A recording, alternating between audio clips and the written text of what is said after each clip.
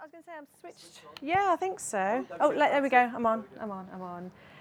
Thank you, Robert and Charlotte, for making me nervous, really, because they're reading really well. I've got some confessions probably before I start, really, with this book. It is a book of confessions and secrets, so that's appropriate. I, prior to writing this novel, actually did a poetry collection. That was my debut poetry collection, and I didn't think I liked poetry, and then I wrote a poetry collection, and I also didn't think I was a fan of historical fiction, and then I wrote some historical fiction, so that's a bit strange. So there's lots of things I'm not. I didn't think I was a poet. I didn't think I was a writer of historical fiction or a fan of historical fiction. I also didn't think I'm a reader, and I now especially know I'm not a reader, having followed these two, but I am a talker, so I thought I'd talk a little bit about, I can talk all day long about it, and then I've got some short excerpts to read from the book, which just, I've decided not to pick any bits with dialogue, because dialogue, if you're not a reader, is a bit of a disaster waiting to happen, so I'm not going to put you through that.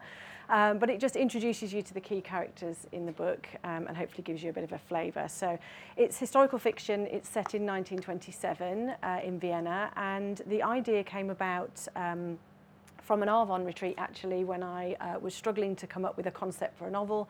I knew I wanted to write something. I tried to write all sorts of things that just honestly were crap, really. It didn't really seem like they were going anywhere. So, and I got to the end of a very sad week at an Arvon retreat, realising that I'd spent a lot of money, hadn't actually written anything at all of any value, and didn't really know what to do.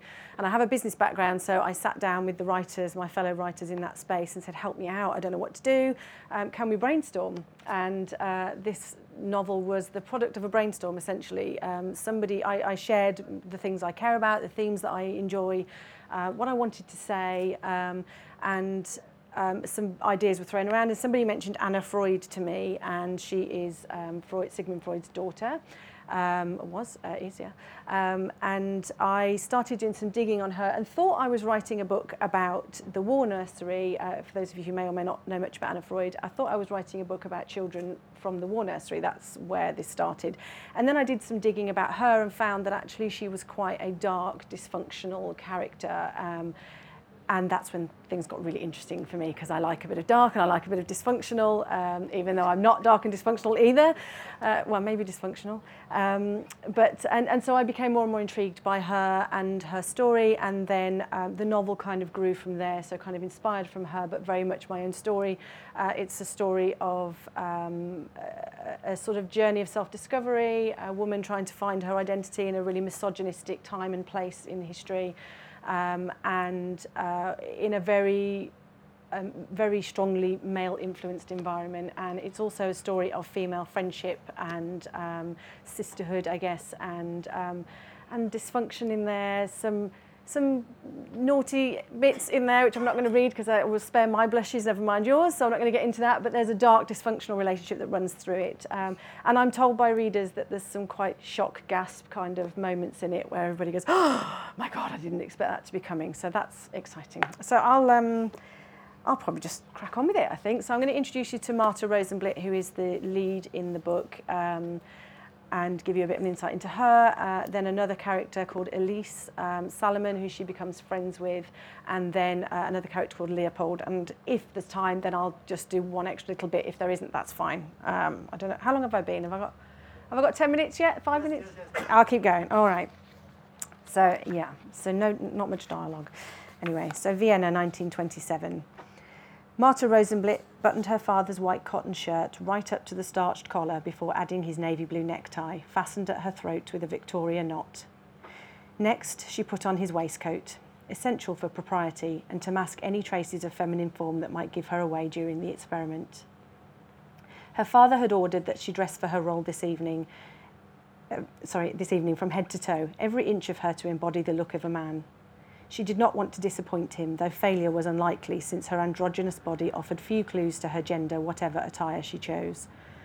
23 years old, and yet she was barely recognisable as a woman by face or frame.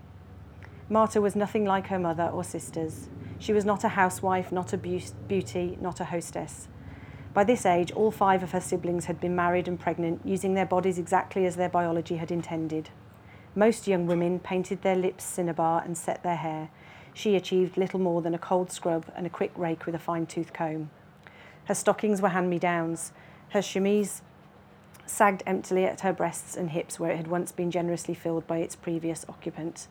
She owned exactly 2 types of footwear, brown slip-on Oxfords with a low rubber heel and a pair of cumbersome black gardening boots. A pair of her mother's dress shoes had remained entombed under her bed for many years, 2 sizes too small now, and in a cherry satin she considered far too lascivious. She stopped dressing for a moment and reached for her father's cigarette case, which he had left perched on his dresser earlier. She rolled her palm over the delicate white sticks inside before selecting one, its pristine paper casing highlighting the grimy appearance of the yellow stains on the knuckles of her index and middle fingers. Upon lighting it, she tucked one unsightly hand into the darkness of her father's trouser pocket and pressed the tip of the cigarette to her lips with the other. She drew the hot smoke deep into her throat, warming her chest against the chill of the early evening air, releasing it with a slow sigh of satisfaction as it rolled back up and out of her mouth. Her father's bedroom faced south and was usually bright, but the last of the spring sunlight was fading and twilight danced on the windowsill. She moved to the window, rolled her forehead against the cooling glass and surveyed the garden. A row of black pine trees stretched up from the boundary, forming sprawling silhouettes that sliced through the beauty of the violet and amber sky. His study was situated on the ground floor directly below, with a single window that offered the same view. As she smoked, she remembered how she had spent much of her childhood behind that rectangle of glass as her sisters and their friends hosted teddy bear picnics and tea parties for their dolls. Even as a girl of 5 or 6, she had watched them as one might observe museum pieces, not sure she understood the purpose of their play or how to interact with them without causing irrevocable damage. She opened the window, forcing her smoke out into the fresh air, sucking on the cigarette until it burned its way down to her fingers.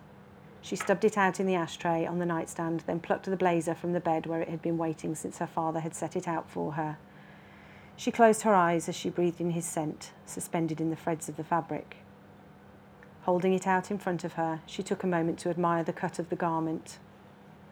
Marta paused to trace the embroidered label with her forefinger before swinging it across her shoulders and slipping her spindly arms into its generous sleeves. Her father had always chosen the finest tailor for his suits, and the ever-popular gentleman's outfitters on the Amgraben was now the only outlet he would consider. He admired their method and precision. Each of the 7,000 stitches was crucial to the whole and comparable to his own ardent attention to detail. Dr. Arnold Rosenblit was a stickler for details and could not tolerate those who didn't share his exactness. She did not appreciate the luxury of the smooth silk lining inside the blazer as she wrapped it around her body. She enjoyed the rough scratch and prickle of the wool that peeked from the edges of its collar, cuffs and hem. A complex sensation, however uncomfortable, would always be preferable to the subtlety of ease. Marta considered that to many, the act of dressing like a man in order to be paraded before and questioned by a room full of her father's academic peers might seem unusual. She did not see it as out of the ordinary. In fact, she saw it as training. If she wanted to become an expert on the oddities of the mind, it seemed not only logical but rather crucial to be able to move amongst the masters of such madness before attempting to understand it. And that's Marta. A little bit about her.